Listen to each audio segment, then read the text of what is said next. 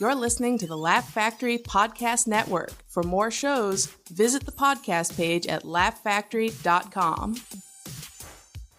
It's the Afterlaugh, Afterlaugh. Welcome to the Afterlaugh, Afterlaugh, Afterlaugh. Afterlaugh, man. Go ahead, pull up a chair. Very interesting episode. I just smashed something because we have. First of all, what time is it? It's almost 2:30 in the morning. So this is the latest podcast I've done. Yellow. And I'm here with Camilla Cleese. Did I say it wrong? No, I'm just like a little bit delirious. You're a little bit delirious, and your dog's fine. Just, okay. You know, we've had a long evening. We did have a long evening. So that came across totally the wrong way, but like 2:30. What we were doing before that. So me and Camilla just did a show in Santa Barbara at a place called the Comedy Hideaway. And It's not that hidden. It's not that hidden. It's in a bar by the airport, right? So it clearly has moved around. It's like a pop-up venue. So yeah. Clearly living the dream if you're performing by an airport and anything you do. It is, I think, one of the best rooms in SoCal. Personally, it's great. It's especially awesome. when it's full. It was too cold for California tonight. Yeah, it's funny because it was like 55 degrees, and the booker was like, "Yeah, people don't come out when it's just freezing outside." I'm like, really? So the crowd was good. We did both shows together, and how'd they go for you? Were you? So can we talk about the thing that we were talking about before the up there? Like you're in a very specific mood tonight because of an event that happened in your life. We can talk about it, right? Yeah. This is the first time. I don't know why I'm laughing, but I broke up with a boyfriend. Well, it wasn't so much my choice. I was trying to sound like cool for. I broke up with a boyfriend. Well, I was sort of like initiated it, but I didn't mean for it to like actually happen. You know. You initiated it because you wanted him to respond by being a better boyfriend. Yeah. Yeah, and he responded by and it being... was weird because we had a very we never fight until the last time. Like we were just no fights and then one easy. big fight. It wasn't even a big fight. It just was like, it's over, and I was kind of like, why? And now we've been doing some really mature text fighting. So did you break up in comic. person, like, face to face, like adults Yeah. in the 80s, or was it like a text breakup? I wouldn't say adults in the 80s because I think adults in the 80s might have been like a little more in touch with their emotions. For some of us, you know, one of us is like super good person, and then there's the other one. Yeah. And you're not the other one. You're the good person one. I don't know. Sometimes I don't know, to be honest. But and so, how long were you with the guy? Over a year. Oh, that's a long time. Which for me is like in LA. That's like a diamond anniversary. Oh, yeah. Basically, yeah. Yeah. Well, a cubic zirconia because we're in LA. Yeah. And we're all renting. Yeah. But it was the first time. Like I will say, the first time I think that I've ever been with someone that I could like see myself with beyond a month from present. Okay. Which is pretty bad by my age. Like And how old are you? Can I ask? I think. Yeah, I'm 34. 34. Yeah. That's a good age. That's a good age to be. You know. That's my dog crying, by the way, not me. Just for the record. Aww. Come here, bud. But you told me you asked if you had raccoon eyes when you want to stay, so you were crying earlier. Like how I cried. Like I loved this so guy. all I'm day confused as fuck, but he just, I mean, you know, text fighting. Like here's the problem: when you're a comic, like I can't help myself. Like if I think of a good joke, like it doesn't matter if it's set me up. What do you expect? I'm not going to knock it down. You can't tee me up and expect me to not do it. Was there a good one? It was a good zinger. You said. I don't want to. You don't want to share. No one knows his name. Like I was crying, it made me laugh. I thought, why not hit send? And then I was like, okay, that probably was like the last nail in the coffin. Oh yeah. And it's probably like being cremated right now. Yeah. What do you mean cremated? Oh, the coffin. Got it. Yeah, like made into coffee creamer. Okay, good. You're a little bit smarter than me right now at 3 in the morning. Dude, I'm not smart at all right now. So this happened just yesterday? Or the day before? it like, no, it was like Sunday we got back from a sailing trip, which apparently sail now, which is not something I ever thought I'd say, which was super fun. And then we sort of got into it, but then like he works in a very different field from us. Like he goes to an office, like and works for more than 20 minutes a night. No, I know. I mean, that's how he sees it. Yeah, like I don't think he quite gets why what we do is difficult, because he thinks he's funny. Yeah, which he is for a civilian. For a civilian, yeah. I always sometimes say that to people, on purpose, even. Yeah, I say, well, you're a civilian. They go like, what do you mean? I'm like, you don't know what I mean by saying you're a civilian? Meaning if you're not in this weird fakakta entertainment business where you're doing night which requires shifts you to have like mental problems. Yes, usually, yes. No, I was kind of trying to think of parallels, I guess, but that wouldn't be one. Never mind. I'll shut up. It's late, guys. Yeah. So I want to talk about your set night. One thing that was really cool that happened tonight is you tried out a brand new joke, which is always cool when you can go out for a brand new joke and it works. Yeah. So what was the joke you were trying? It's about having OCD boyfriend. Well, I think right? I was telling you guys, and I hadn't thought of it as like a bit before. I was just laughing with you about, we were maybe talking about how like dating is just pointless now. In LA, and I went out a few times with this guy who was super OCD, and one of the problems from doing stand-up is like, if I go on a date and it's good, I'm like, okay, cool, and if it's bad, I'm like, oh yeah, let's see how weird shit can get. You know? And so when you're on a bad date, you're like, let me see how bad it can get. Oh, yeah, you encourage the badness of the date. Not the badness, but like the weird. Like, yeah. And it's not it's not a good thing. Like it sometimes ends quite poorly. Yeah. But that's what this business has done to me. And I don't even normally talk about dating. Come here, bud. So this is her dog, Hercules. Hercules, do you want to get on my? Okay, yeah. I think Hercules probably wants to be on your lap. He just, yeah. There he goes. He doesn't like being tied up because he can't turn right, so he gets tangled real quick. Got it. Now, is he a service dog? Or is he like the LA service dog, which is like you got a secret service? I don't know what it is. You got a vest on eBay, and then you go into Whole Foods. He is technically a service dog, but like I said, it's a secret service. I don't know what it is. Can you fly with him? Yeah. Okay, there you go. You know what? If he was like bothering other people, I wouldn't do it. Of course. He doesn't bark. He goes to sleep. He's a little angel. Yeah, you'll go into like Trader Joe's or Whole Foods. I'm much worse on an And these airplane. women have their quote unquote emotional support dogs. Yeah. They're like eating the food off the shelves. Right. They're in a purse. At people's legs. They're like not even dogs. They're accessories. Yeah. And I always treated him like a dog. Like he comes on the tour bus with us. Everyone loves him. Yeah. Well, so let's back up. We'll get away from the ex-boyfriend because I feel like around like from 17 subjects. Which we were basically talking about your breakup, and I feel like you don't really want to talk about that much.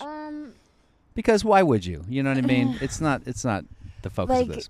It's just because honestly, I don't even know what happened still, and I don't know if I'll ever talk to him again to find out, and that's kind of annoying. Do you think? So you're not going to call him and be like, "Yo, let's have a conversation. Let's meet at Coffee Bean." No. No. He doesn't deserve that. To be honest, right now. But if he reaches out and apologizes and wants to, then I would like to know. But at the same time, it's already hurt enough. You know? Yeah. I've always been fascinated by the idea of closure. Like people are like, I want closure. I'm like, what the fuck is closure mean? You're like, I'm a masochist. Like, hurt me more. Yeah. You know? Tell me exactly why you don't want to be with me anymore. In detail. Well, and I think it's more of unfortunately, like a timing thing and a like schedule. You know, he wakes up at like 5 a.m. Yes, and it's like that's hilarious to me. I have insomnia anyway, but like even as a comic, you can't get to sleep before 1. Yeah, I know 2. it's really hard. Yeah. So like I ruin his life, and it's not like intentional usually. But how'd you guys meet? Actually, like how do you meet a through civilian? A friend. A friend. Yeah, super randomly. Yeah. after a set at Comedy and Magic, I reconnected with this girl I knew from like 10 years ago in Santa Barbara that lives in the South Bay. And she was with him, and they'd all been drinking. Yeah. And he was with another girl.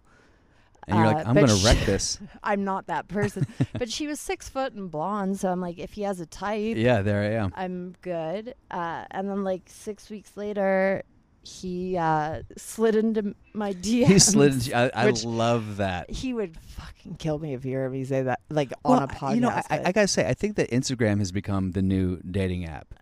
And by the way, anything's dating app if you got game. I've never ever done that through Instagram. Neither has he. Like it's weird. We're not social media people. Like I do it because I have to.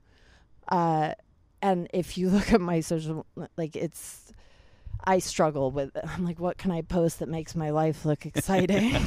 Well, that's the whole point of it, right? Like, let's make people have the highlight FOMO reel the of my most. life. My sailing trip, not the breakup afterwards, but the sailing trip. But see, when I'm sailing, like I'm enjoying the sailing, and I forget to take pictures. Oh well, then are you really sailing? If you're not taking pictures, are you actually sailing? I'm not good at like this whole millennial thing. You know, they have museums in New York, maybe in LA too, and they're Instagram museums. I know, literally designed just for Instagram. It makes me want to kill myself. Yeah, it's pretty crazy.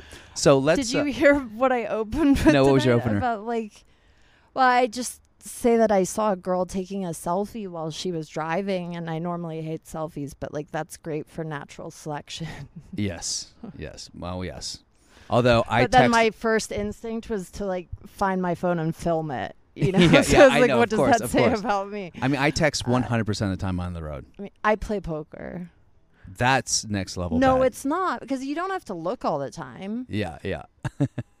And it keeps me from intentionally ramming people. So that's true. That's kind of good. All right, so let's kind of go back to the beginning. So I met you maybe like 10 years ago, because I was dating. Way before I was doing stand-up. I was dating a girl, Adrian. Who was also Are you my listening, height. Adrian? Who is, your height. Yeah. And a model. Beautiful girl. Lovely, sweetheart. I was totally smitten with her. As you should have been. And she was, I don't know how many types of polar you can be. Can you be tripolar? No, I don't want to talk shit. She's a nice lady. But we were also younger, and I think, at least in her, I've been sober a long time, but like I know that there was a fair amount of alcohol involved and partying. Yes. I don't know about on your end. I got a very one-sided version, but I always thought you were nice. Yeah. Oh, that's funny. So she would talk smack about me, and you were still friends. Not even smack. I think she just was like, and I knew to take some of it with a grain of salt. Like, yeah, of course. Because you knew her well enough. Well, and it's hard being a chick. Like, we have hormones. You guys don't have to deal with, like, every month, whether we like it or not, we're going to have bad moods.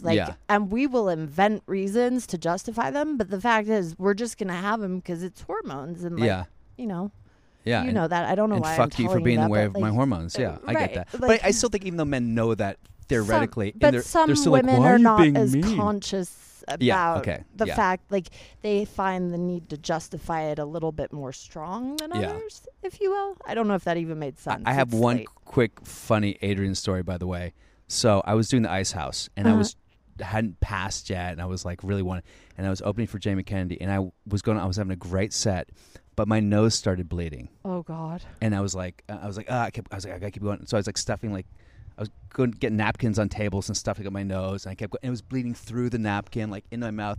People are laughing; they think it's part of the bit. Right. And I'm like, no, guys, and I had to get off stage early. So the managers at the Ice House were going. Jamie's like, is your boy like? Is he a cokehead?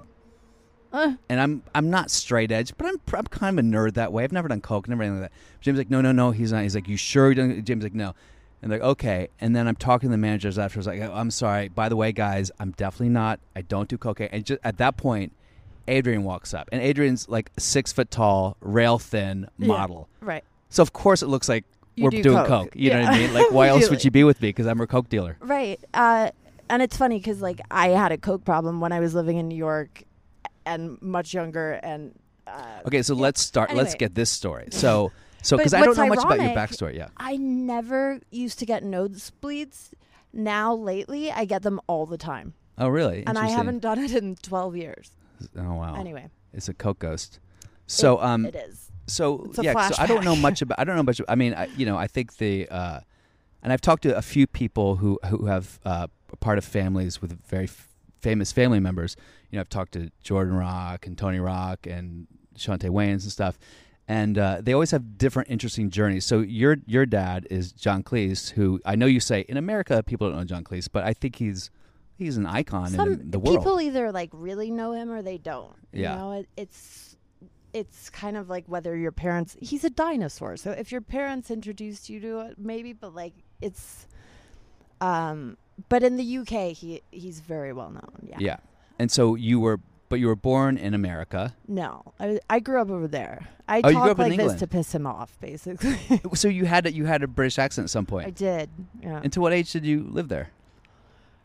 It's hard to pinpoint because I was back and forth so much. And you're back and forth because of what, modeling? No, I was like 12, 13. Uh-huh. But, like 3 months in the summer back to the UK, and then I'd come back to the US. And then Is that because were your parents split, or was that just... They got married a lot. So it was like a lot of shuffling around. And then, Dad has to go do a movie and whatever. It was a different time. Yeah. I went from London to Southern Illinois first. You want to talk about... Why would that happen? I think they just wanted to fuck with me. It was like London to a cornfield, population 2,000. Who was living in the cornfield that you were staying with? Well, my mom was supposed to get remarried, and then like basically on the airplane they split up.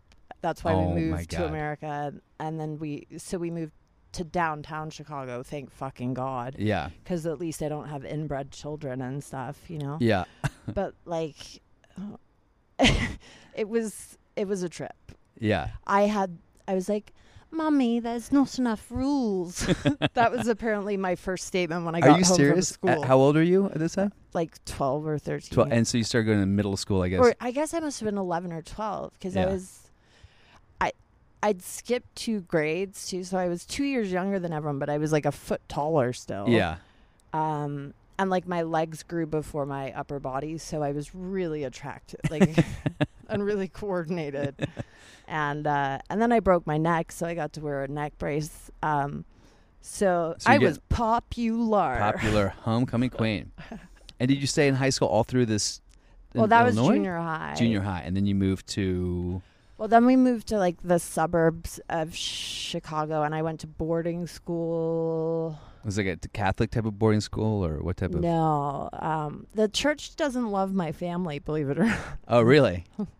Did you ever see a movie called The Life of Brian? The Life of Brian. It's a very famous Monty Python movie. One of my favorite... And it's considered, my dad and so did. has the Vatican condemned the movie as blasphemous? Basically, yeah. Really, that's interesting. There's a very funny thing on YouTube, actually. If you have seen the movie, there's 2 really men young, of the cloth, and then my dad and Michael Palin, and they're like debating whether the movie is dangerous or not, basically. Yeah. And these guys are like, I mean, I hate to jump to conclusions with stereotypes, but flaming gay in like purple dresses. They don't even look like robes. They look like dress. And they're like, but if a 14-year-old boy were to see this, he would think it was a documentary. And then it could, I mean, it's horrible. Like, and it's so, my dad is like the best arguer in the world. Like, it drives me crazy. I can't ever win. Yeah. Even though I'm always right, I can't win. Like he's so smart. It's annoying. Yeah. But watching them debate it is beautiful. Like it's like a comedy scene that is. Oh, so Michael Palin and your dad are debating this scene on YouTube. Well, they're debating the guys from the church over the movie. Oh, wow. On like a talk show. Yeah. Oh, it's a sincere debate. Probably gets a little fiery. Yeah, they're not, they're English, so they're all like pretending to be respectful, but they like want to kill each other. Yeah. Like even Michael Palin, who's the loveliest man in the world as far as I'm concerned, by far my favorite Python. Like, my dad doesn't come close. And he even looks pissed, like, which is, it's weird. It's like Gandhi getting upset. You know? Yeah. Oh, wow. So have you always been sort of closest to your dad, Was he kind of like, because you're obviously very close to them now. We've always been very close, but like it's weird to think back. I was lucky if I got to talk to him like once every 2 weeks back then, because we had those things called landlines. Yeah. If I wasn't home, it was like you had to arrange a time. It's so weird to think back to that time. Like no we didn't even have emails. email at that point. And he traveled a lot, and so it was pretty tough, like being away from him. And my mom had a rough time with the transition, but like we've always been close. I think we're a lot alike in a lot of ways. I don't look that much like him, I don't think. Thank fucking God. I don't think anyone would say, "Oh, you look like John Cleese." Yeah, please don't. I might cry again. Maybe Michael Palin. I would rather. I'll take that. I mean, look, my dad's a good-looking dude, but he's got an underbite and a mustache, and the mustache is there to conceal the fact that he has an upper lip that's like the length of my arm. So it's like when he shaved it once for this stunt we did at JFL, like I was like, oh, now I understand. No, yeah, put it back on. But he's very manly, like masculine. Yeah, he's a big dude. Yeah, he is. So I got my legs from him. Yeah. So something I wanted to talk about, and we can go as deep or as light into this as you want, but a lot of people I know who grew up with either parents in the industry or with money that way or connected to it, they usually end up in some level having a problem with addiction or drugs and alcohol, because it's just so prevalent in entertainment, particularly you're young. It's sort of hard to have the tools to know how to stop. So what has been your sort of interaction with that world? Well, I had a cliche to live up to. I mean, and anything I do, I give it my all. Yeah, and exactly. I did. I'm not a quitter. I think it was a combination of factors, but like for one, I didn't have much supervision ever. So how old are you when you started kind of? I was young. I mean, 12. Were you out in LA or 13, or were you in Chicago? In Chicago. I think the first time I did coke, I must have been younger than when I moved to downtown. I was like 12 or 13 the first time I tried 12 or cocaine. 13, and how did that come about for you? How did you I find was a coke freshman at in 12? high school, and I was at boarding school. Yeah. And like you're in the dorms with girls that are 18, but I was 2 years young for my grade, but I was tall, so I looked older. You could fit in with those girls. I didn't know what it was. I didn't know it was illegal. I didn't know it was a drug. I skipped one of the grades where they did drugs. Drug ed. I shit you not. Like I knew That's nothing. Hilarious. I didn't know it was like bad for you. It was just like. So some girl's like, "Hey, smell Camilla, this." come here. Yeah. Take a whiff. I was honestly just didn't want to be bullied anymore. Like I just wanted to have friends. Yeah, so of course. Way to fit in. I did it, and it's not like at that moment but like I started to realize, because at that point I was painfully shy. Sure. So British, so shy, like well-mannered. You'd never recognize me. Like, I'm still shy if I'm not like, if I don't know someone, sure. I don't have like an introduction to them. But yeah, over the next couple of years, I sort of realized that like, the way that I could make friends, because I moved around a ton, was like A, be funny, and B, party. Yeah, of course. And throw parties and party some more and like pull stunts that were funny that people talked about that like, usually went horribly wrong. Give me an example of one of these stunts. Oh my God. Like I was just reminded of one the other day, which I actually kind of feel bad and probably owe an apology for it. We had a friend that like had a driver's license and I didn't yet, and we'd been out. I'd snuck out of the dorms and we'd been out partying all night, and it was really snowy, and she'd picked us up at my friend's older brother's place, and we were fucked up, hadn't studied for our final at all, and we talked her into crashing her car into a ditch so that we didn't have to take the final, and she actually did it. Like I never really thought that she would like run her car into a ditch. That's her fault. Yeah, right. I mean, it kind of is, but the car was fine. Like there was enough snow. And did it work? Yeah, we spent the morning in the ER, but we were fine. And I got an A on the final one. I took it like a week later. There you go. All's well that ends well with that one. I also like accidentally lit the dorm on fire, and that was a little bit more of a problem. And so did you complete boarding school? Did you go through all through high school? No. Well, so I got kicked out of the dorms. I was boarding 15 minutes from my house, if that's any indication of how much my parents loved me at that age. Yeah. And understandably so, but like they were like, you're misbehaving at home. You're going to go live in the dorms. And then I get to the dorms and they're like, you're misbehaving here. You're going home. And then so that happened a few times. And then they're like, well, clearly she just needs to go somewhere else. Yeah. Were you doing well at school? Were you getting good grades? In the classes I liked, yeah, like for sure. I have an attitude problem. Like yeah. I literally once wrote a paper. I wrote the paper on why the assignment was stupid. Yeah. And I remember my dad getting a call about it, and like on the phone, oh yes, I'll have a word with her. And he hangs up and he's like, that's hilarious, you know, which doesn't help. But it really was a dumb assignment, and I made a very good point. You made a good argument, yeah. I'm pretty book smart in some things, like so I can memorize a textbook. Yeah. I also used to have to wear a skirt in school, and I have very long legs, and if it was an essay question, like I'd have the essay written all the way up my leg. Up your leg. Yeah. That's hilarious. And it was funny. I was like, are they never going to catch on that the only time I'm not in the tiniest skirt ever is like on exam day? I'm suddenly conservative and so with you're my Amish. skirt length. But then in the summer it was tricky because like if I sweat at all, I'd be like, oh fuck. Oh my God, that's hilarious. Yeah. And so where did you finish your high school? Oh, that's an essay question. Oh boy. And I have pants on, so I rode horses competitively at a pretty top level. Wow. At that point, and there was which is odd for someone so tall, right? Not in show jumping. Okay. I wasn't like a jockey. Yeah. Clearly. I clearly know nothing about horses. I would be like a Special Olympics jockey. I'm like two jockeys. But for show jumping, which is what I did, it can be an advantage because you have longer legs to hold on to, and you can generate more strength with the leverage of your upper body than like someone that weighs the same that's shorter, if that makes sense. Yeah, that makes sense, sure. I don't really remember the actual physics, but like... Let's just say it works. Yeah. I'll buy it. And when you're jumping 5.5 feet, like it's not as smooth as it looks. It helps to have an extra foot of lower leg, which you do. And yeah, so as long as you're like slender and athletic, it's good to be tall. Yeah. And you were doing this through high school?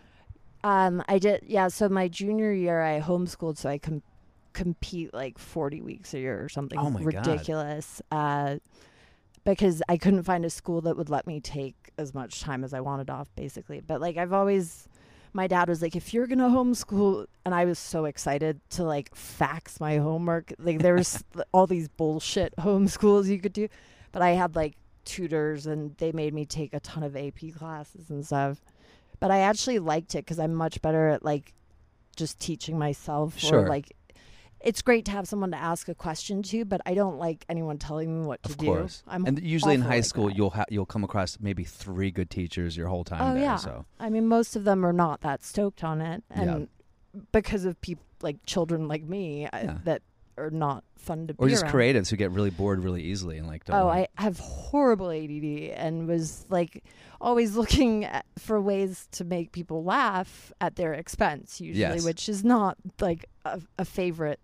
Yes. Kirk, what are you doing, but not bud? a bad career move. So you were show jumping for what is the end game for that? Like you become a professional show jumper, like the Olympics, or what's the? I don't know. I mean the way that, I guess so. I always thought I would be a professional and just do that my whole life. But and there are people who professionally do that their whole life. Yeah. Wow, who knew? Yeah, I know. It's sort of a esoteric. It's bubble. Like to put it in perspective. And look, I'm very aware of how lucky I was growing up, but we were like the poverty line in that sport. Like, it is. Of course, the rich is crackers on the planet. Yeah, it's like the people you don't even know their names because they're so rich that they don't exist. Yeah, like they're playing a professional sport that no one knows exists. Basically, and making a living doing it. A ridiculous little bubble, and it's so all-consuming when you're in it. And like 10 years later, I look at it and I'm like, I'm glad I didn't stay. It's basically all women and gay men and a few straight men, or at least pretending to be straight. And then I don't rich men bankrolling it all. Yeah. Was it like horse jumping at night and then eyes wide shut? I mean, eyes wide shut at night. And there was some weird shit that went on for sure. And speaking of weird noises, shit, that was a strange for the record, noise. That was the dog. I don't think the mic picks up the dog, but he makes some very. I said eyes wide shut, and he got excited. Okay, so you're doing that for a while, and did you fall out of love with it, become disillusioned, or did it just sort of like? I loved it. Like I was doing the Grand Prix and stuff. The thing about equestrian sports, it's kind of a weird thing. It's cool in the fact that like males and females compete as equals. Yeah. But interesting. It's also a sport where it's more about skill and experience than being in your physical prime. So like a lot of the top Olympians are like 40s and 50s. Really? Yeah. I didn't know that. So when you're a junior, there's this hierarchy, and like I was kind of on near the top, like as close as you get without $1 billion, basically. Yeah. I'd been doing really pretty well, and we imported horses from Europe and stuff. Oh, that was because my dog just leapt off of me.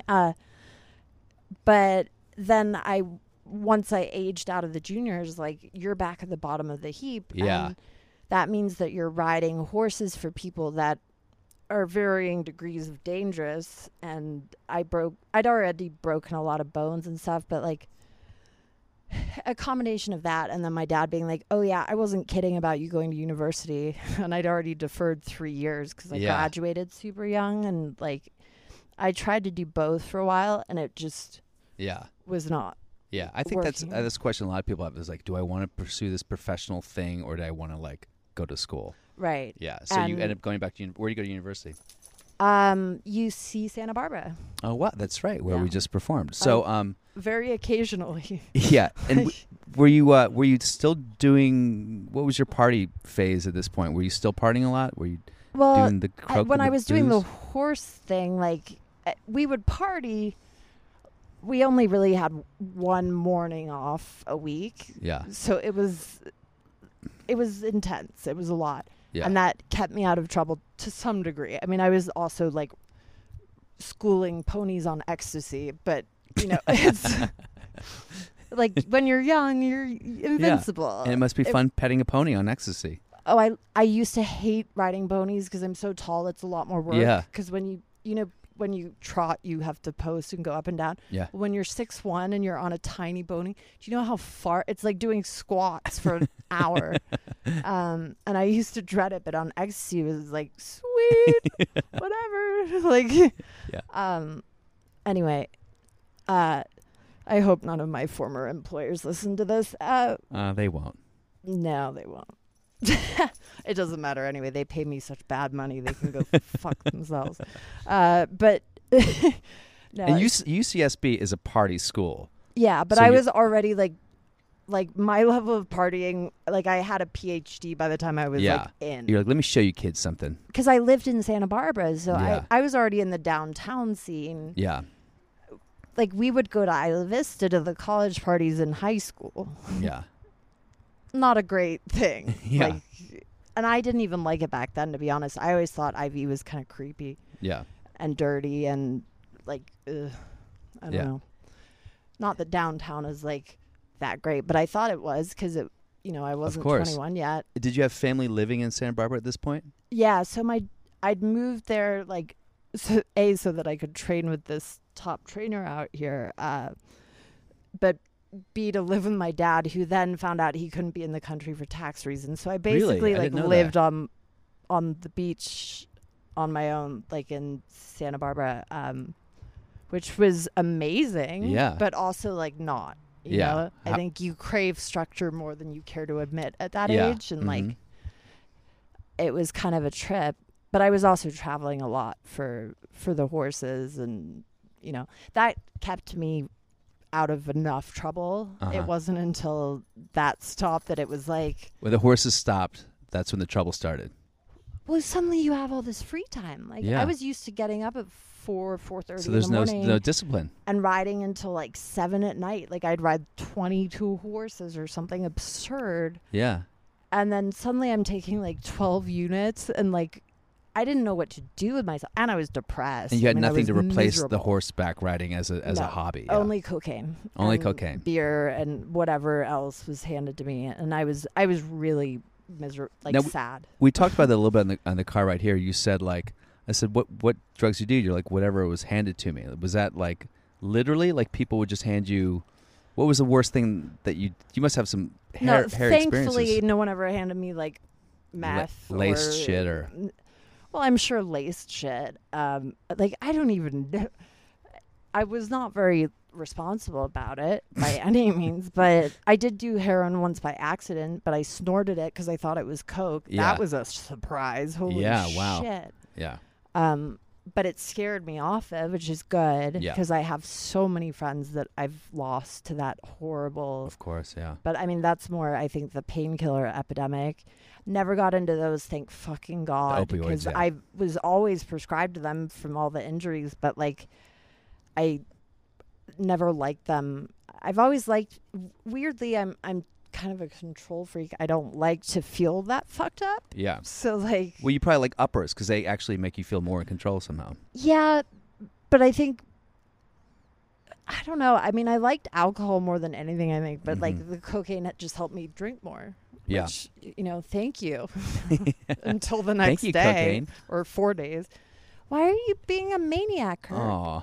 Poor guy. Maybe. Oh, we have like raccoons and squirrels and shit. So maybe he's just seeing some animal. He met an opossum the other day, and now he thinks he's like a hunter. Oh yeah, yeah.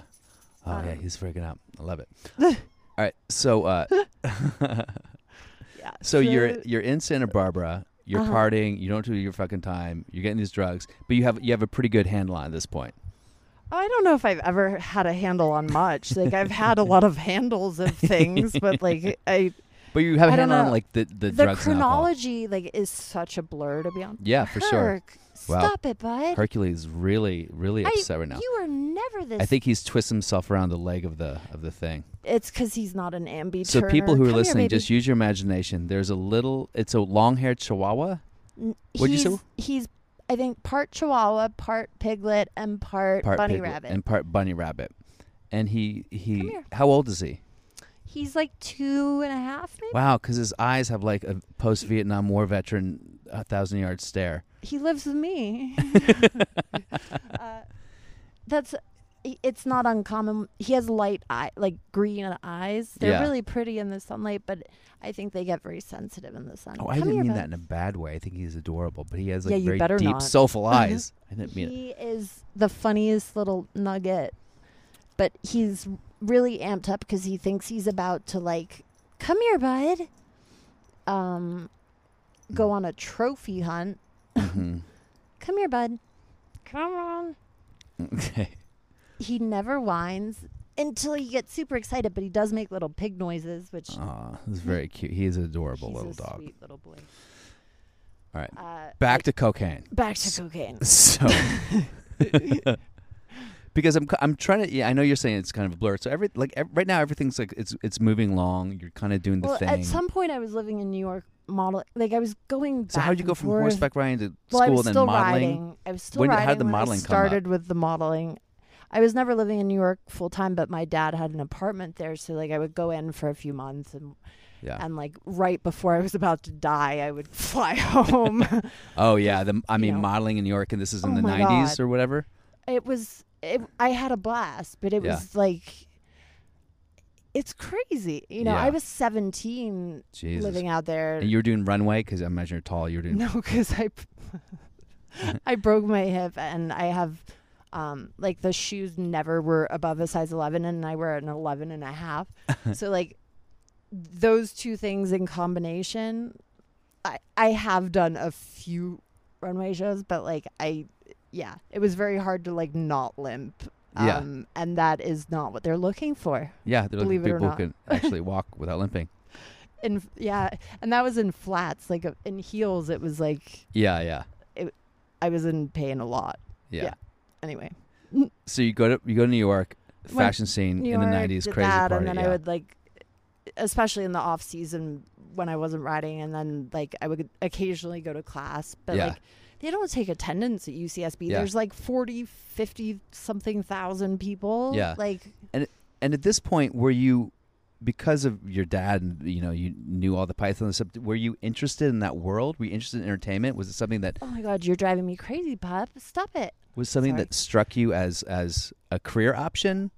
No, I was always really put off by the fame aspect of it, and I was just intimidated. I didn't want to follow in my dad's footsteps. Like I mean, that would be intimidating as hell, I imagine. Particularly as a comic actor or whatever, Oh, yeah, and when you grow up in a family of comedians, like, I don't know if I ever thought I was that funny. Do you have other family members that were involved in the business of comedy? So I'm the baby by, like, 10 years, I think, something like that. Anyway, but they all had, like, all my siblings had significant others. So I have two, I think they're both now ex-stepbrother-in-law and an ex-half-brother-in-law. Don't even try and think. Like, my family's ridiculous. But one of them who was married to my sister, who lives here. He wrote like Men in Black, and incredibly talented screenwriter. Because he's like 10 years older than my sister, who's 10 years older than me. So like the ages make it pretty confusing, yes, to say the least. But he wrote for Gary Shandling, Larry Sanders Show, like very, very funny guy, incredibly talented and wonderful human. My sister was an actress. She was great, but had babies young. Mm-hmm. And like my niece and nephew, I think we have the same age difference as like me and my sister. So it's, Yeah. And then my dad's wife is, I think she's older than my sister by a week. So that's normal. Yeah. In LA it is. And my sister's husband was like 10 years older than her. I mean, it's all like, it's so, if you looked at a photo, you would have no idea how anyone was related. We don't even know. We just know who not to fuck. Yeah. That's good. So at one point in this journey, you got sober. Was this before or after you started doing stand-up, and how did that happen? That was way before stand-up. And thank God, because I don't know if I would have been able to do it, God. Putting myself through the emotional hell that What made you finally get sober? I had some legal run-ins, shall we say, like a handful or like 4 you got arrested. Handfuls. Oh yeah. Anything for anything bad, or was it like bad? Oh, so felonies? One, yeah. Can you say what and it then is? After that, I got another misdemeanor, and that was like, so. Just in my defense, and look, I was a fuck up. There's no real defense here, but like, I was living in Santa Barbara. They don't have real crime, so the police make their money off like DUIs, chasing kids around. Mm-hmm. I'm tall and slow, and I kind of had a target on my back because my dad was very well known in the community, and like, I was known to be a nightmare, basically. And like, I'm not a subtle person, really, especially if I'm in heels drunk at a bar. Like, whoops. Yeah. And I thought at one point that maybe I should sell cocaine as a career, that I was a very bad drug dealer. You're the worst. You'd be the worst. I'm the worst. Blonde, 6'1". Like, I was like, it's perfect. I'm good at math. Yeah. Until I'm drunk, which at that point was like all the time. The biggest issue, I think, was that I'm just like a little too trusting, and when your clientele is drug addicts, it's like not great. And then I was really generous, and I kept giving it away to myself mostly. You're really generous to give away to yourself. I like that. Yeah. So then how'd you get busted? Oh God. It's so mortifying. Does it involve a sting operation, undercover cops? Well, what was crazy was that a wedding from my friends from high school in Chicago, right, are getting married in Santa Barbara. So all of my Chicago friends are staying at this resort in Santa Barbara. And at the time, I had a stalker. This is a really weird story, but we'll skip over that part. But anyway, I couldn't stay at my place at the ranch because it was not safe. So I was staying at this resort with all of my friends, and they wanted some party favors for the night before the wedding. And that's cocaine, people. It was actually a really close friend of mine's older brother, so I wasn't actually going to the wedding. Because I didn't really know him, but I knew everyone else there. And so I got them quite a large quantity of cocaine, which I never even got to do, for the record, because I'd left it in my hotel room and then like given my hotel room key to one of them, and they went up there, and I was hanging at the bar with my friend. And at one point I was like, where are they? So I went back upstairs to see where they were, and there was like blow all over my room. I was holy like, shit, thanks guys, maybe I'll do some. And I turned around and there were cops in the doorway, and they'd already left. And apparently so your friends one of their mothers had seen them through the hotel window, not knowing it was them, and called the police. Oh my God. And right as the rehearsal dinner got let out, I wasn't going down without a fight, apparently. I don't remember any of this, but my boyfriend at the time was the district attorney. Oh my God. Like, you couldn't write this shit. Like, people, they're like, why don't you talk about it on stage? I'm like, because they'll think I made it up. Oh, that's like, a funny it just story you doesn't made sound up for viable a joke. at all. Yeah. And not the DA, but like the deputy, one of the of like course. assistant, whatever. Yeah. I don't remember that much about like that entire period. And he pulled the police report. It was funny.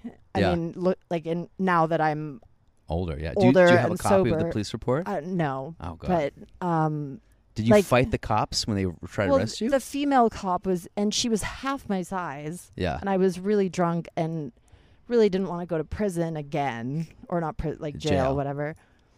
I wasn't like punching her. I was just like resisting her. But I have a very long wingspan, and like if you want to try to drag me out of somewhere, like it's gonna be hard. There's gonna be a lot of elbows, a lot and knees, of limbs to wrangle. Yeah, and it took a number of people.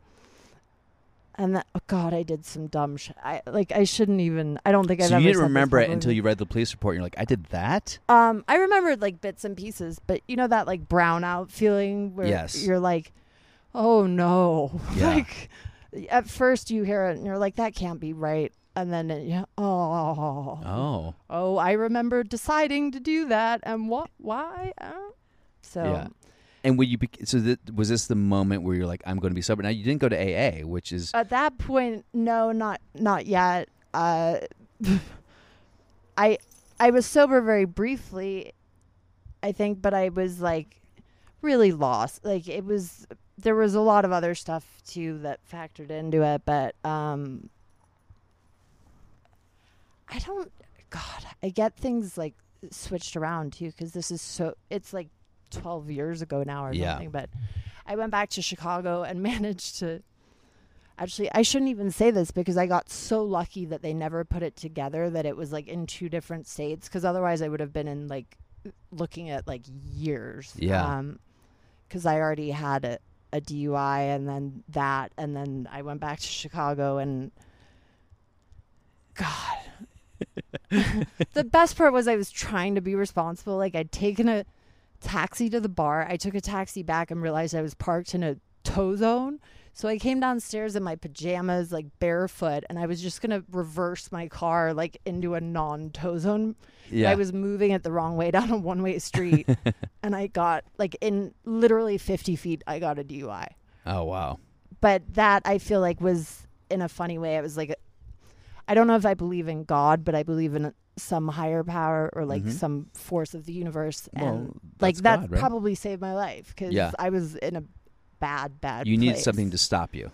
And I remember that was the moment when I was like, I'm done. Like I remember sitting in that jail cell and for like 8 hours, because I didn't want to have to call my stepdad to bail me out. Like, I was trying anyone except my family, and I was so embarrassed. And I remember just wanting to die, like and coming down off drugs, and like I remember thinking, like, I have to remember exactly, like, the color of the room and, like, the smell and the despair and, like, every physical sensation and how fucking horrible this is, because I need to know that, like, when I take a sip of alcohol, this is what happens. Conclusion, like, yeah. And that's all I thought about for, like, 6 hours, basically. And they bailed me out, and then I checked into rehab, and, yeah, that was it. But, like, and so you've been sober since? Yeah. I'm not, like, the model citizen by any means, but, like, I don't go to meetings all the time anymore. I do every once in a while, but, like, as long as you have control over it, does it really? I don't know if that really matters. I know people, some AA purists are like, look, I think it would probably do me a lot of good, but I also like, and this is such a pathetic excuse, but I get so sick of driving. Like, if I don't have to leave my house, and I'm not working, like, I'm not going to most of the time, because, like, I'm still at that phase of my career where I do, like, one night in San Diego. So I drive down, like, 2.5 hours or 5 if it's rush hour. Yeah. Do 20 minutes, get in the car and drive, 2.5 hours back. Like, you get sick of driving. For sure. And how did stand-up get started for you? Because you'd been doing all this stuff, horseback riding, modeling, partying, and then somehow stand-up popped up. Well, for one, they don't do a background check. That's like, I literally, at this point, and the tough thing about having a famous parent is, like, you don't get to make mistakes in private. Yeah. You know? So this stuff was on TMZ and in the papers. Not TMZ, like, he's not famous enough here, but, like, the British papers Daily Guardian. Picked it up, yeah. But Google doesn't discriminate between. Sure. It's all international. So you type my name in Google, and thank God they gave me a really original name that no one else has. Like, if I was Bill Dawes, like, I could blame another Bill Dawes. Yeah, that's true. I'm literally the only Camilla Cleese, so I Google. can't blame anyone except me. Yeah. Which kind of sucks. Like, so I couldn't get back into school. I couldn't do. Yeah. I mean, I couldn't get a job anywhere. Yeah. And you tried, and people were like, well, I did. That's me being a little dramatic, but I started before I even got sober. Like, I'd been writing a little bit here and there with my dad. I toured with him. And what do you mean you toured with him? Doing what? So he asked if I wanted to help him write a one-man show. Oh, Sorry, wow. I'm trying to make sure he doesn't get off the couch. No, I'll make sure. Okay. He's just antsy. There's like a whole other thing going on with this dog. There's like another one-act play happening with Hercules trying to, like, catch imaginary animals and get away. It runs in the family. So he wanted to do a one-man show, and you were going to be his... he was going to tour New Zealand with a one-man show. He'd been offered this deal to do, and he asked if I wanted to write it with him, which basically meant he can't type, so he needed someone to type and make coffee. To dictate, yeah. And I was like, sure, it's a nice little part-time gig. And I think I wound up contributing more than either of us anticipated. Sure. And I enjoyed it. And, like, I think came up with some pretty good stuff. Some good jokes that worked in the show. Yeah, and like, then hey, I wrote my way into the show, so I didn't have to go back to school. So you became an actor in the show? Yeah. Oh, that's great. I mean, I acted and stuff, but, like... I would watch that movie, by the way. If what? there was a movie about a famous dad and the daughter creating a one-man show in New Zealand, touring, and her... That's great. Funny. I mean, my pilot's not that different than the one that we pitched last week, I think I told you, but minus we're not in New Zealand at that point, but we were going to have that be one of the portions. It's been a trip. Like, so how long have you toured with this show with your dad? Well, so we did that tour. I wasn't sober yet. I was... and it was, oh my God, we were so under-rehearsed because he got sick and had to have, like, this huge operation. We had, like, 1 week rehearsal. I mean, it's amazing that we pulled it off like we did, especially I was still a drunk. Like, I'm mortified looking back, but it was a funny show. It was so weird. Like, it was a one-man show that I wrote my way into, that I wrote my best friend in so she could come, basically. She's a dancer, so she, like, had a couple little scenes where, like, we basically used her to distract the audience to do things. Like, it was like so... do a scene change. Well, my dad decided at the end of the show he wanted to fire a cat out of a cannon. Don't ask. Like, a cat, a real cat. Yeah, yes, supposedly. But we needed her to distract the audience while we replaced the real cat with a stuffed cat and stuffed it into the cannon. And they got so good at doing it, it really looked real. Yeah, and then, of course, the cannon would overfire and we'd all be like, oh. And there was like smashing glass. So this has real production value. Only this one part. Like, I don't know where the fuck he came up with this idea, but he was like, this is how we're closing the show. And we're like, okay. That sounds like, very Monty Python-esque. There were fish, like, we were holding fishing nets up to catch the cat. Like, it was absurd. It was an hour and a half show. How long was the show? I think about that, yeah. How was it received? Did it get good reviews? I think so. Yeah. I don't really remember. Like, I know that one of the critics absolutely crucified me, but then another one was like, probably gave me the best compliment I'll ever receive, and I don't know how, but God bless you, whoever you were, and was like, pretty soon he will be known as Camilla Cleese's father. And I was like, my dad actually just reminded me of that. I was like, that's hilarious. Wow, you're telling people that? Like, that's great. Oh, he must feel proud about that. No, and so it was this cool. This like, became the springboard for stand-up for you? You were like, I can do this. I can write funny stuff. And I didn't do stand-up in the show, but I was then writing comedy and doing acting training and, you know, learning. And I was fortunate enough to be able to work with my dad and learn from him, which like, it's pretty lucky. Yes. Fucking it's better than any one of these situation. fakakta acting teachers out in LA for sure. You mean like failing actor? Oh, I can name 50 right now. I know. Well, it's such a weird. It's become like such a business here. Oh, it is. It's awful. It's like a factory, and these poor people's dreams are $300 an hour for a coaching session. I know. Where you mostly just listen to them talk about themselves. They talk about themselves and they give you one choice, and you still don't get it. They're like, just pause a lot. Yeah. Yeah. No, it's ridiculous. Oh my God. Anyways, so yeah. How did you get started in stand-up? What was your first show? Do you remember that?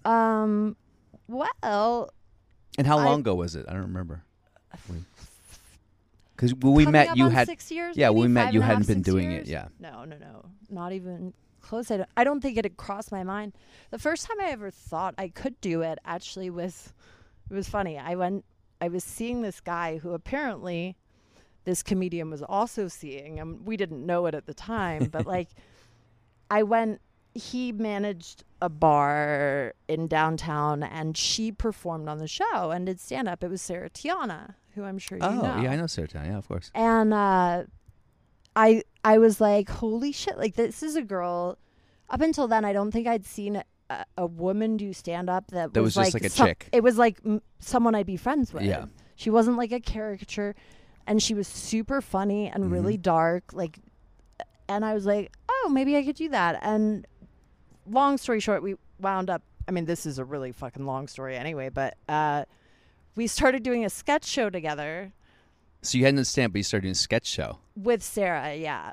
And we worked great together, and like, I used to watch her all the time, and I was like so impressed, and I was just terrified. Like, I'm shy. I've always struggled with stage fright, like, and finally, it took me forever to get up the balls, and like she helped, but like I really looked up to her. I mean, obviously not physically, but like, and it was really cool to see her finally get a half hour on Comedy Central. For sure, she's deserved it for a long time. She's a great comedian. You should definitely check her out. But so yeah, I mean, she was the one that inspired me. I don't know if I should like thank her or punch her, but whatever. Yeah. And then it sort of, I fell in love with it. It's one of those things, you know, like you either fall in love with it or you hate it and you never do it again. Yeah. So you're doing sketch. How do you get on stage as a stand-up for the first time? An open mic, or was it just? Do you remember where it was? Do you remember your first joke? Or your first anything about your first set? I still do one of the first jokes I ever wrote. Sometimes, not always, but like some of my first jokes are actually some of my best because I was already writing so long. Yeah, and that helped a lot. So what would be one of your first jokes? Well, I used to talk a lot about my height. I still do, just because it's like the elephant in the room. Yeah. Like, I hate that joke. It's like the anorexic elephant in the room, I guess. But like, the stupid comments people make about my height, and this is a true story, like something I used to do, but one night this really creepy drunk guy came up to me and used like the worst pickup line, for the record, you can ever use on a tall girl. He's like, "Damn girl, you're really tall." So I was like, "Not for a man." Oh, that's great. And he I think I've seen you. That's he great. went away. I'm sure you have.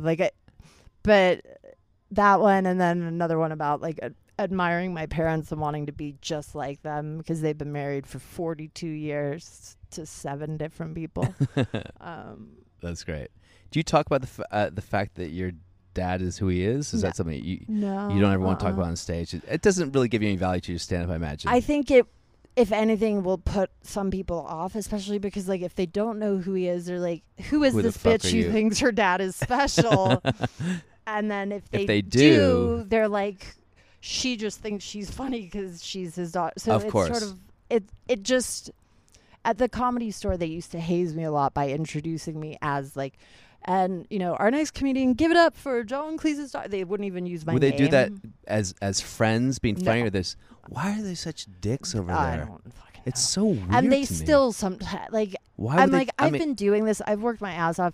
Like, can you let it go now? Like, it's been long enough. I mean, there's people you know. What? Because if you tell someone, hey, don't do that, and they do it again, then you have a right to kick them in the fucking nuts. Well, most of them are employed there, so I just don't, like, at that point, I still cared about getting past there. Yeah. Which I just, honestly, whatever now. Now, we talked a little bit about that because you were there during the shooting at the Comedy Store, which not a lot of people know about. And no, it was kept pretty quiet. Yeah. Yeah, but what was that like? Because I just found out when you told me that part. It was very surreal. It was weird. It was like you're hanging out in the lobby there, on the patio, on like the patio the bar, with the bar, yeah, which is on the street. For anyone that doesn't know that building, there's like a little wall, but it's only 3.5 feet high, maybe around the patio, and there's a bar out there, and that's where a lot of people hang out when they're not in the showrooms.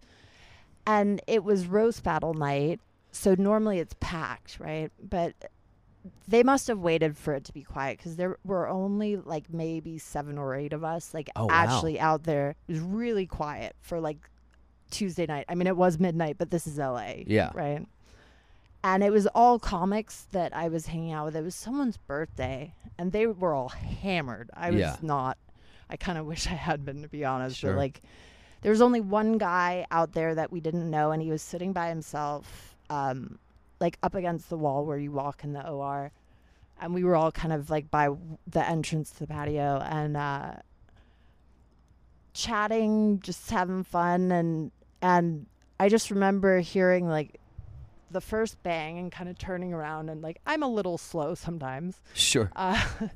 But there's a guy standing there, like literally, I don't know, 8 feet from where I'm sitting on the wall, holding a gun and shooting, and like fires off 6, 7, 8 rounds. Is he shooting just randomly different places, or just I didn't really focused? know, because like I was staring at him, and then one of the other comics grabbed me and pulled me under the ledge, and thank God, like, because who was that comic? Do you remember?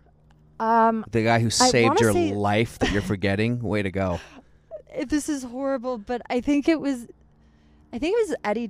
Well, you know what? I don't want to say names because I don't know if like they talk about being there or not. So like, it's just a privacy thing. Okay, I get it. Because honestly, I don't know if they ever caught the guy, and it was a gang hit. So they're actually. It was a gang hit? Yeah. So was there a gang member on the patio? Well, apparently, so we didn't know at the time. Like, my first thought was, oh, it's a movie shoot. I just didn't know. Yeah. Like, which is ridiculous. But in LA, so why not? Yeah, of course.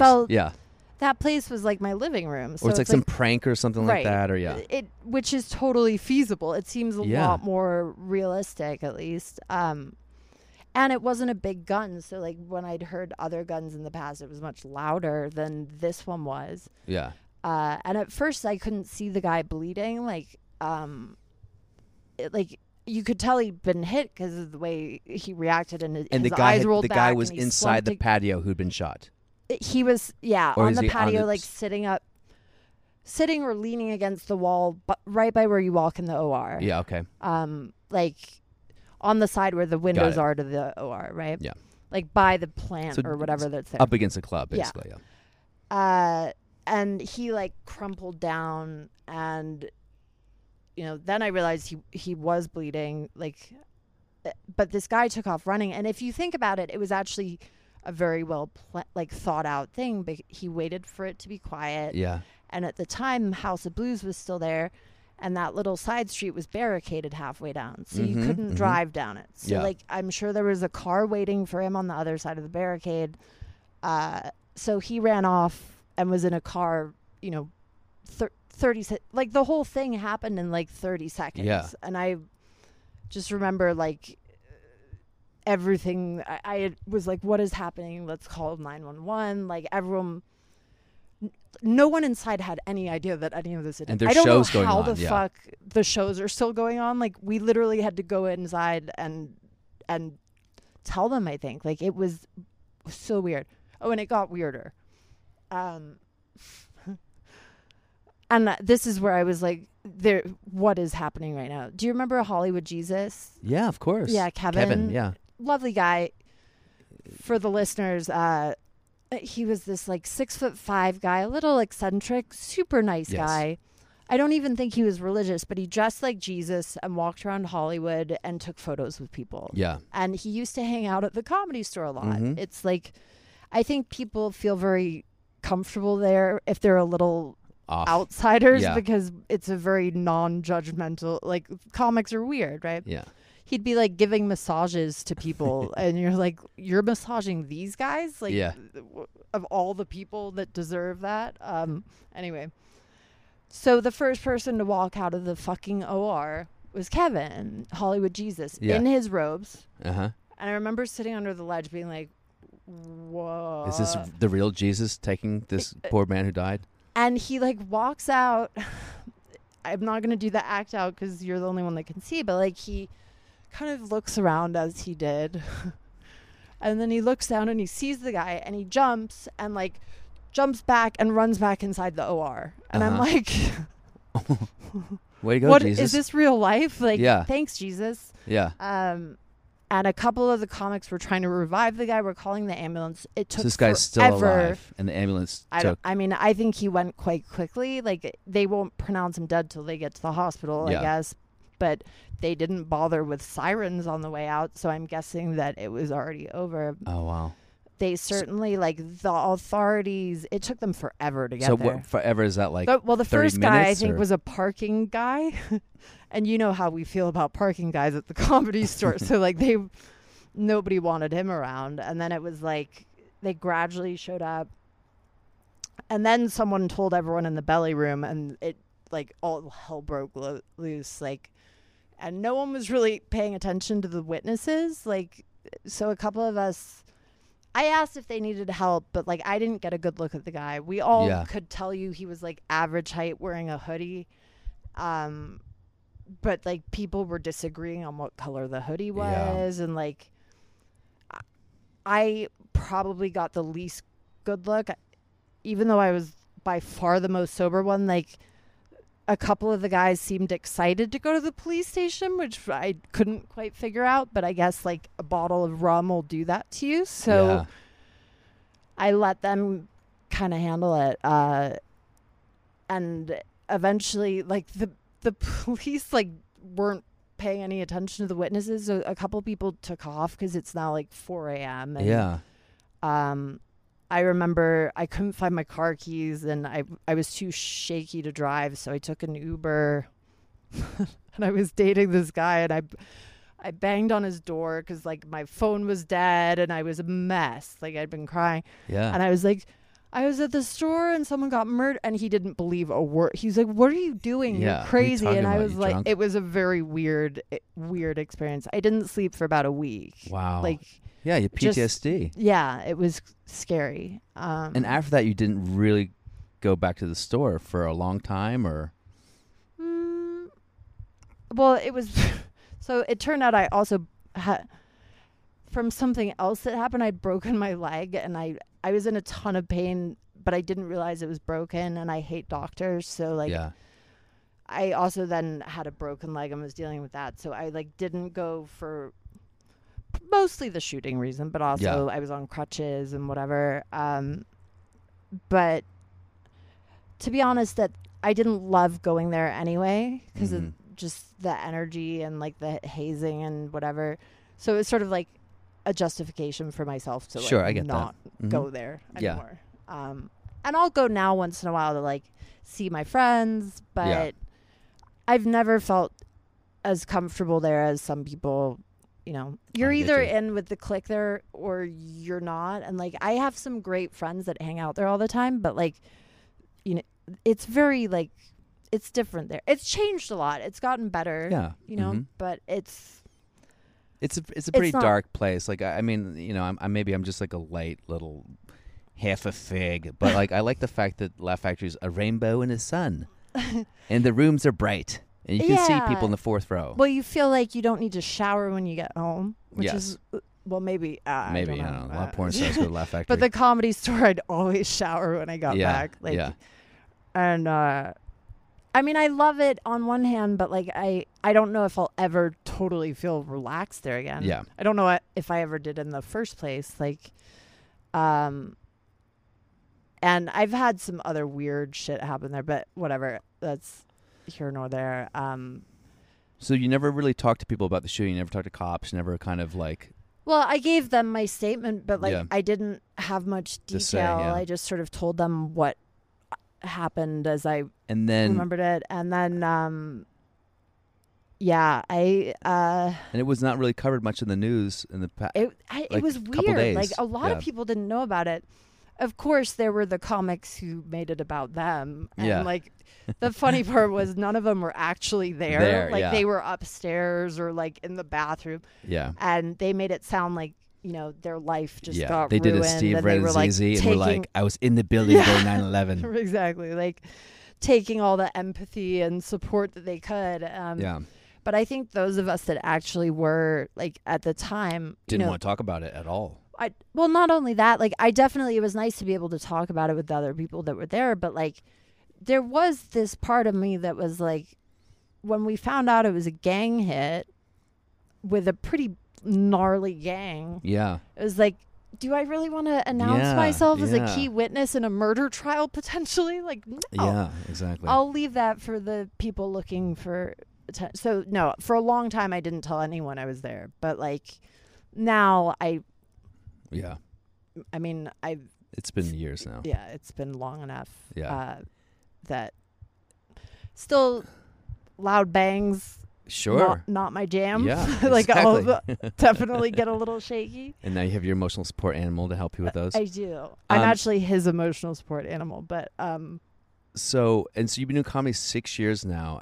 I think so, yeah. And I feel like I took a little time off at one point, but I feel like you're doing really well now. Like I see your name around. You're in lots of sketches and different things and doing different shows. I mean, you know, you're never feels like you're doing that. Of course, well. it never feels. You know, I think if you're any good at it, and like, I'm so hard on myself. I don't know if I could. I'm getting better about it, but like I always think it should have been better. Like it's always, of course, like, I think work harder. That's the mark of better. A true artist is you're never really happy with what you're doing. There's a great quote by Martha Graham. I'm going to be really pretentious quoting Martha Graham here. Yeah. But she said, as an artist, you can never experience satisfaction. You can only experience a divine dissatisfaction. So I like that. It's very true. I mean, true. You can Google it because she worded it better, but that's kind of like you have a divine dissatisfaction. I totally get it. Yeah. Like you know, like I'll have the best set of my career so far, and for 30 seconds, it's the best feeling in the world, and then I'm sitting down writing what I should have done better. Oh wow! And that, you know, I'm trying to get better about like savoring that thing, but then it's also always, you know, I'm still relatively new, and I'm in the town where all the best comedians in the world are here, so like. Immediately the next guy goes on and does way better than I did, and you're like, oh fuck, well I have a long way to go. But for sure. I love the challenge, you know, and like the psychology of it is fascinating. It's always different. Mm-hmm. It's so humbling. Like you crush, and then an hour later, same room, same material, suddenly you're not funny anymore, and you're like, what just happened? Yeah. And I do love that aspect, but it's emotionally, it's not the easiest, I think it's fair to say. Being judged by a room full of strangers every night. Mm-hmm. But I do love it. It's just, it's hard in LA more than anything, I think. Why do you think it's hard in LA? Because it's so oversaturated with comics, like the best comics. And Yeah. there's not that many clubs for the size city. Yeah. And the audiences suck a lot. Mm-hmm. I mean, not at like the big clubs so much, but like everyone here is in the industry. So like no one wants to go to shows because everyone's trying to get people to go to their shows, whether it's music or art or whatever. And if there's industry there, they don't laugh because they're judging. And, you know, there's just a lot of like, there's a lot of really self-absorbed people who like take selfies during your set, which it's fun if you catch them. But at the same time, like they're incapable of listening. Now, basically. let me ask you this. As a woman and where you're at right now, particularly the past year, has your attitude towards comedy changed? The dog's about to jump off a couch. Or do you feel like an obligation as a female in comedy to speak about things that are of a sort of, you know, about like Me Too, Time's Up, and the nature of like women empowerment? Is that something that occurs to you? I'm where all you're about female empowerment, but I think a lot of these things are overcorrections that are backfiring now, if I'm honest. Yeah. And I think like the idea behind the Me Too movement was awesome, but like the actual hashtag I think is ridiculous. Yeah. First of all, for anyone that isn't familiar with Twitter, they would read it #MeToo. Like how ironic is that? I mean, I never the thought fact that. that That's no great. one thought Me that Too. through is like amazing. Have you said that on stage? Is that something you created? I have tried. I've never heard that bore. I mean, It's I've a nice tried. T-shirt. Pound Me Too. Yeah. Right? Like it's the antithesis of what, like, it's hilarious. Yeah. But it created this like bandwagon to jump on that's like fun, like be a part of this club, which it shouldn't be like at all. Yeah. Hey, buddy. Because people are like, I haven't been, you know, there's definitely a feeling of like, I haven't been Me Too'd enough, or you've been Me Too'd more than me. And like, oh, my life is harder than your life, which has always been a bit of a Hollywood thing. People love, like, victimology is a whole thing. People are like, I'm the most disenfranchised victim of them all. Right. So, well, and listen especially to me. actors who love attention, like you. And I'm not saying that a lot of these claims are unjustified. I'm just saying that there's enough of them that it fucks it up for everyone. Yeah, you know? of course. Like it marginalizes the legitimate messed up stuff. Yeah. And unfortunately, there's no way that you can prove a lot of it. Mm-hmm. You know, I think in some cases where the claims are not legitimate, like it's ruined lives, but there's still a million cases where guys have not gone down that no one talks about. Like, so it's better to overcorrect that way. Yeah.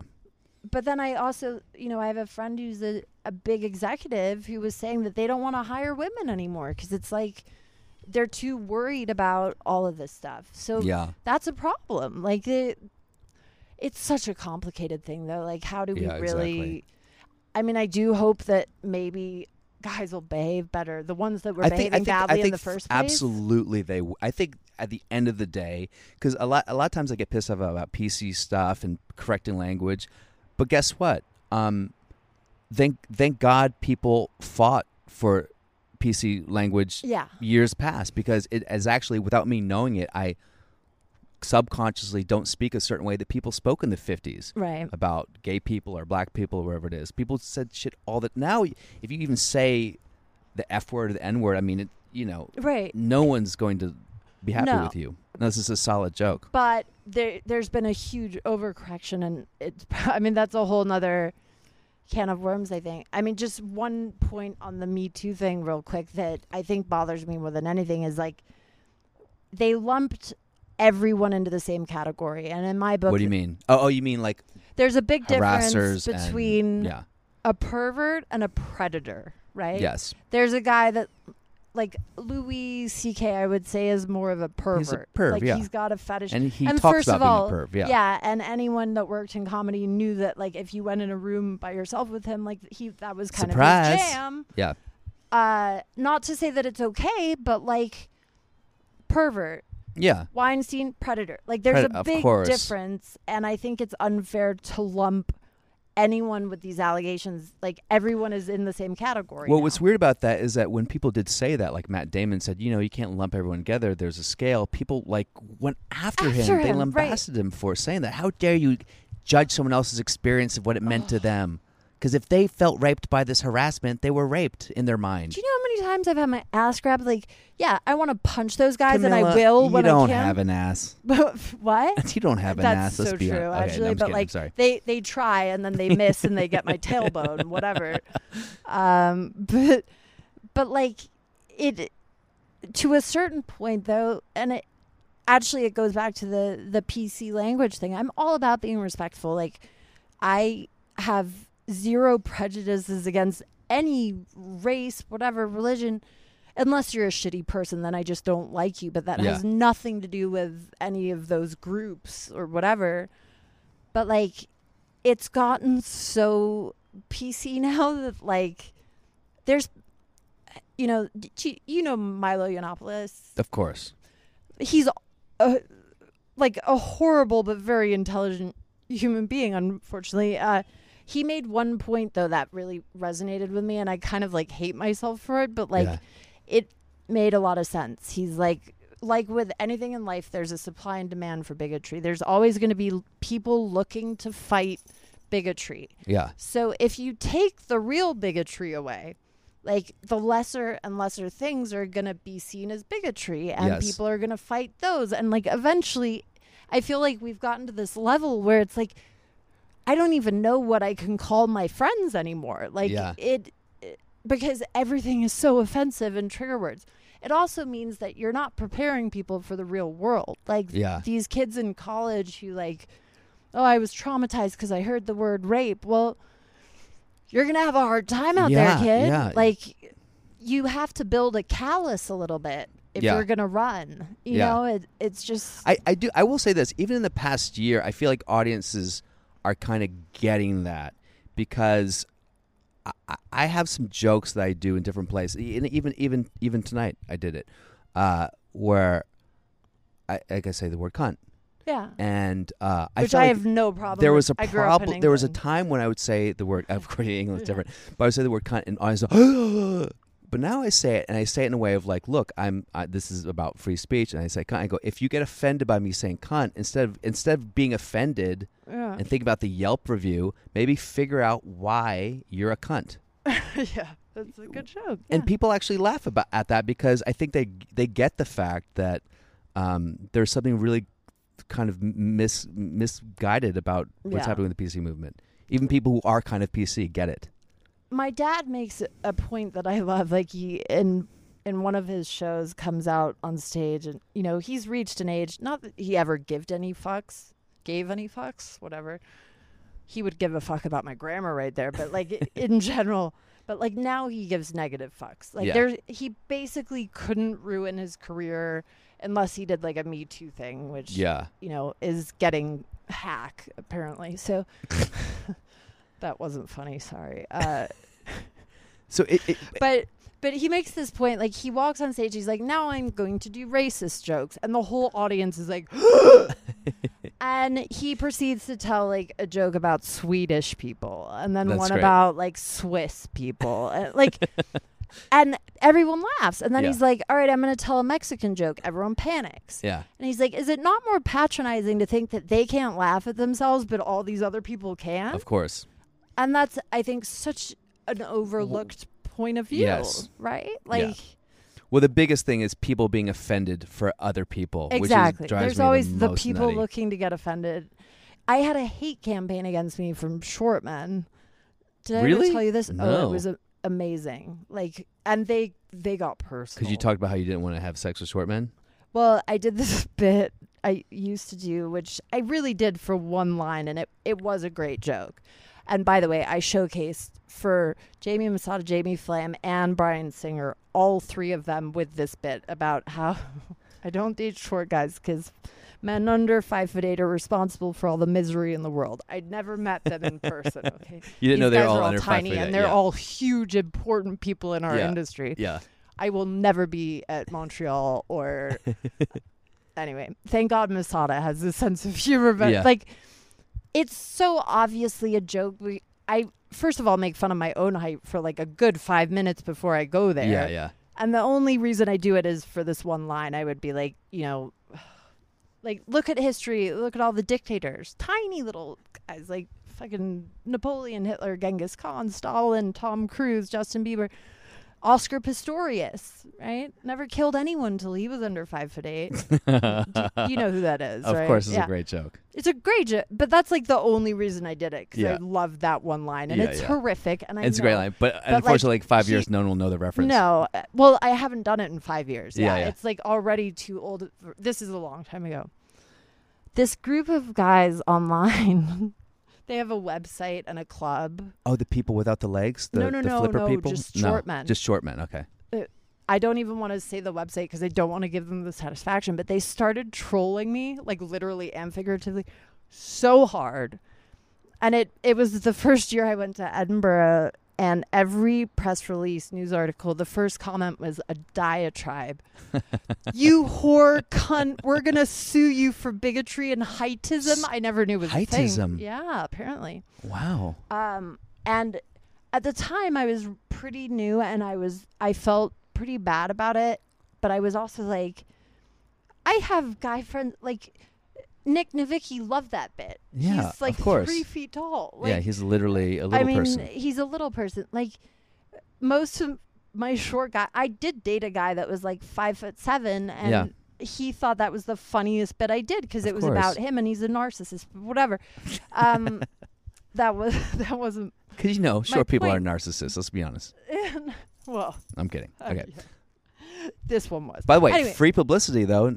You must have been. It was, but like, there's not enough members of that actual like group. But they were so mean in the comments. Wow. Like, and I'm not saying anything personal about them, but like calling me a whore and this and that. You were like, how do they know?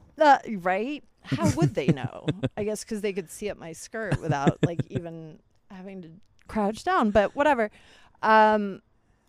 Like. And at first I was hurt, but then it was like these days it's like that just made me want to do the bit more. Yeah, of course. Like they have a whole website. I was featured on their webpage. Wow. I'm like, oh, bring it. Like I am a professional shit talker. Like I love this. Yeah. You're not doing yourself any favors. That's great. It's so ironic. I just moved to an area where like across the street there's a clothing store for men 5'8" and under. And really? I didn't even know that the existed. world works. I know me either, but it's hilarious to me because I'm like, I can't walk past it. Like I think they're hiding and they're waiting to lynch me. Yeah. Or like kick my knees. It's funny.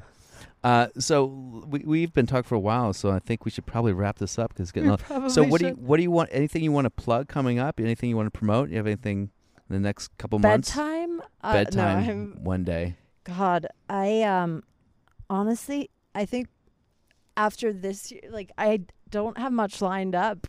I had a movie that got pushed, and now I'm like, help! Oh yeah, I have sucks. to find work. Yeah, I'm sure you have been there. I think we all have at some point with independent films. Oh, of course. Because once an independent film is pushed, it's like it seems like it's pushed forever, and it often is. It often is. Sometimes it never happens, but it's frustrating when you turn down other work because of the conflicts, and then it gets pushed, and now you're where I am right now with a mortgage and nothing. Yeah. But it is what it is. Like I pitched this show, fingers crossed, maybe something will happen. Is pitching new for you? You've been doing it for a while, or? This is the second show I've pitched. The first totally scripted one. The other one was like semi kind of hybrid between scripted and unscripted or reality, but they don't like that word, whatever. Yeah. Nothing is real anymore. Of I don't course. think. Yeah. I mean, look at the president, but whatever. By the way, dictator 6'4". I know, that's the thing. He ruined it. Yeah. And one night I was like, well, have you ever seen his son? But that's so mean. You can't make fun of children. But he does look like a serial killer. Oh, you're talking about Barron? Oh, yeah, the woman got fired from SNL for making a joke about Barron? Yeah, well, I'm never getting hired on that show anyway, so I don't give a shit. Yeah, he looks like Children of the Corn for sure. I also don't think I'd want to be on that show. I mean, I have mad respect for those people, but I just don't think it's that funny Look, if Lorne Michaels is listening to this podcast, then we're both in luck, so it doesn't matter. Can you edit that out? Because, I would totally take it. Hell, I would... I will... I don't have very high standards. I won't do porn. Let's leave it at that. Unless it's really funny. Yeah, that'd be a funny porn. If the script is good enough, maybe. And even then, if it's improv, I could maybe do some. Anyway. Oh God, I could never. My facial expressions are, this hides nothing. My nostrils flare. I'd get scared. I'd want to cry. Oh my God, no. Okay, so you're not doing porn, but your social media presence is pretty good, right? I mean, I know in LA that's it would be stupid. amazing if my dad would mention I existed, because he doesn't even try, and he has, I think, 6 million followers. Oh my God! And I taught him how to use Twitter. He could just at you one time on Twitter. He doesn't understand Twitter, and he has that many followers, which is hilarious and terrifying. He doesn't know the difference between a direct message and reply tweet. That's and I'm not about to teach him. Why don't you say, Dad, let me take over your Twitter and just at yourself a bunch of times? It's always made me a little uncomfortable, to be honest. I have wanted to prove myself without him, but I'm kind of getting to the age now where I'm throw me a bone, motherfucker. I don't really have time. But also... it's pretty funny. He took one of his cats on a talk show, and the cat, by the end of the day, had more Twitter followers than I do. That doesn't do comedy, hilarious. First of all. Is it the same cat that gets shot out of a cannon? No, that one actually, she passed away this summer. She came back from New Zealand with us, and then my dad was getting another divorce, and for whatever reason, my ex-stepmother was going to drop her at the pound. I'm allergic to cats somehow. I was I'm not letting her go to the pound. So I was going to find a home, and then I got attached. But she lived a nice long life free of cannons and sheep and New Zealand and New Zealanders and New Zealand accents. Thank fucking God. And she just passed away a couple months ago, which was very sad. Right, he misses her. He tormented her for the last years of her life. And I got so sidetracked just then. Oh, no, different cat, though. He had 16 cats at one point when I was growing up, and I'm allergic. Funny. So you can see where the priorities are. Yes, he takes his cat on the talk show, but not his daughter. And there were 5... How many children does he have? What? How many children does he have? Oh, who knows? I mean, 2 biological ones, I think. Uh-huh. But he raised my 2 stepbrothers basically, and then they're now ex-stepbrothers. I don't. It's so confusing. It's very complicated family tree. But he cares a lot more about the cats. Yes. No, we're super close, but it's kind of a running joke that his cat didn't even try, and it's more famous than I am. That's fucking hilarious. And there's 5 accounts pretending to be his cat. Do you know how many pretending to be me? So is his real 0. cat verified? I think so, yeah. His real cat is verified on Twitter, and you're not verified yet? I don't think it's ever even tweeted. And I'm I'm here writing jokes, and it's meow. Oh, my God. 10,000 followers. So what is your Instagram? Fuck you, Francis. That's the cat's name. I'm just throwing it out there. What is your Instagram handle? It's my name, which is Camilla Cleese, Camilla. Is there anything people can check out online or on the televisions? I mean, YouTube,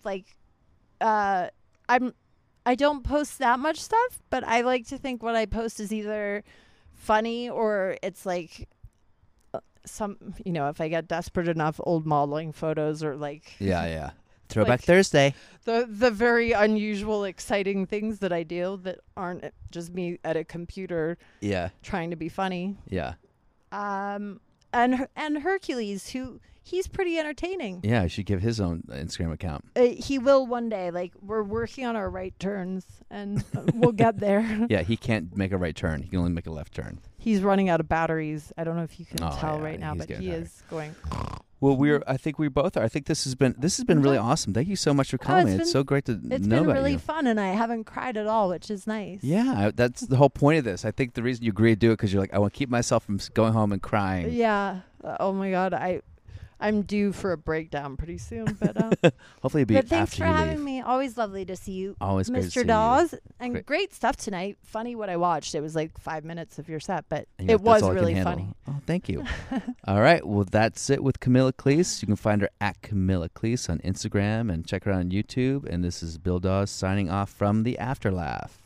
It's the Afterlaugh, Afterlaugh. Welcome to the Afterlaugh, Afterlaugh, Afterlaugh. Afterlaugh, man. Go ahead, pull up a chair.